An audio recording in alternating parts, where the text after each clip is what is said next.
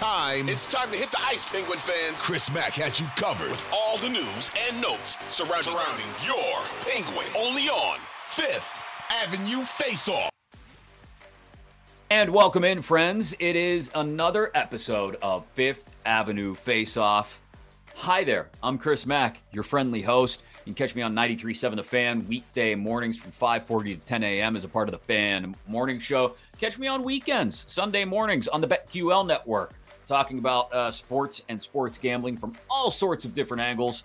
The primary passion, though, especially this time of year, the Pittsburgh Penguins. Can they get in? It is an uphill battle. I haven't brought myself to looking at like 538 or any of the Hockey Viz sites that I usually go to get a percentage chance on whether the Penguins make the playoffs or not as we sit here Monday afternoon. But I have a feeling it's probably less than 50%. And I understand why if that's the case, because it is an uphill battle. Even if they win their final two games, and they should win both of those final two games. If they don't win their final two games, they don't deserve to get into the playoffs. Let's be clear about that. Tuesday, their home finale against the Chicago Blackhawks, a 7:30 Eastern faceoff. Thursday at Columbus against the worst team in the league, the Columbus Blue Jackets, that a 7 p.m. faceoff. They should win both of those. And if they do, okay, they'll finish with 94 points on the season. The question, is that enough to get ahead of and stay ahead of the Florida Panthers and New York Islanders, who each have 91 points and each have 2 games left as well, and each have the first tiebreaker advantage over the Pittsburgh Penguins, which is regulation victories. Florida with 36, New York with 35, the Penguins with just 31. So they cannot catch the Isles or the Cats in that category. So they've got to beat them in points. They can't tie them in points.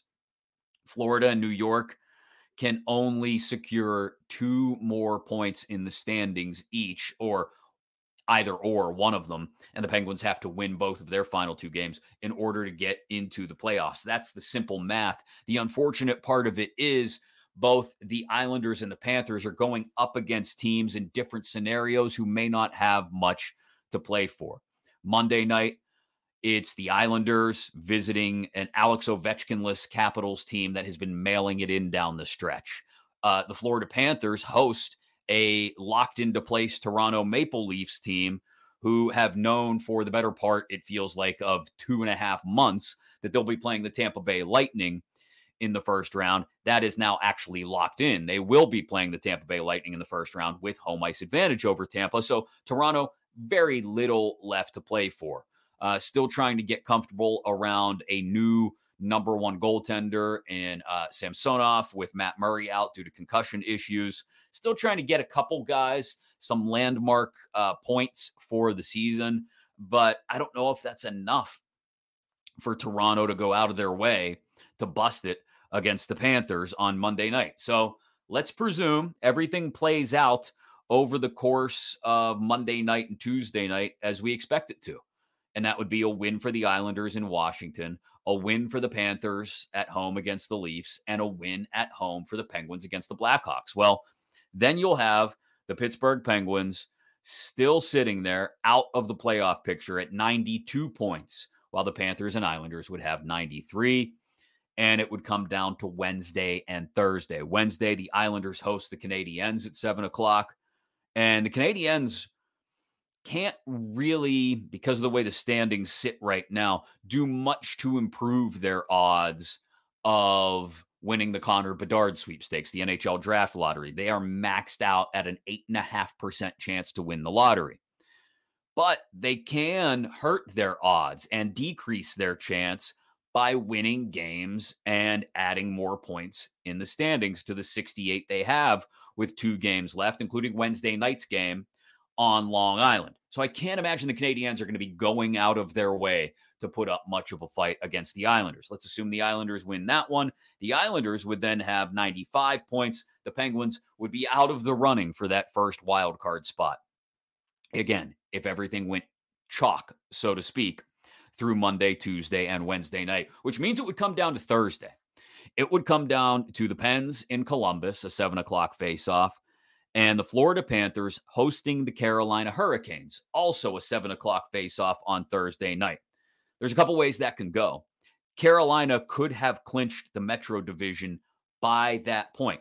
They play Buffalo, I believe it is on Tuesday night. Let me just make sure I have the schedule correct. No, the Devils play Buffalo on Tuesday night, Chris. Get it straight. Carolina visits Ottawa on Monday night. If Carolina were to beat Ottawa, which wouldn't surprise anybody, on Monday night, and the red hot, I guess we could call them, Buffalo Sabres, who've won 6 out of their last 10 and 2 in a row, and the Sabres were able to beat New Jersey on Tuesday night, well, then all of a sudden, a lot more things get locked into place.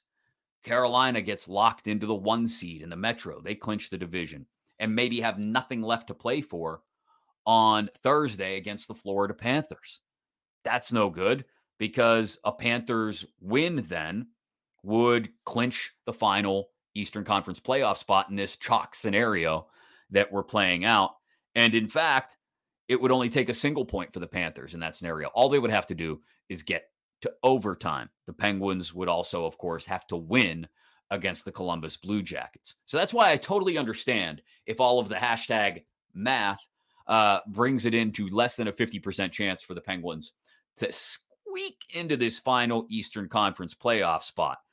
But I also understand that things don't always go chalk in the NHL, as we know. As we've seen the Penguins in games against, maybe not the Red Wings this weekend, but a couple weeks ago, and games at home against the Canadiens and the Senators and the Sharks.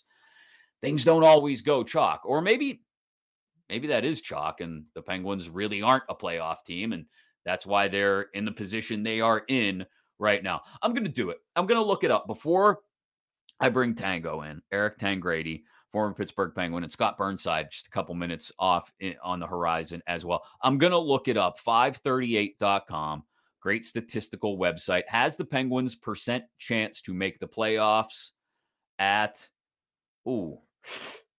just as I guessed, right below 50%, 45%. Yikes. Panthers at 78%, Islanders at 76%. This is what happens when you don't win the games you are supposed to win, whether it's in late October in Vancouver or January, February, and March at home against Montreal and San Jose and Ottawa. You put yourself behind the 8 ball. You don't control your own destiny, and you've got to hope Florida and or New York slips up in their final 2 games and you win out. We'll ask Eric Tangradi about what he saw, what we all saw Saturday in Detroit, which was the big guns and the biggest gun seemingly deciding to throw this thing on his back all over again at a point when we had maybe started to question whether he was still capable of that, at least in the course of this season. Tango joins me next. Chris Mack with you right here on Fifth Avenue Faceoff.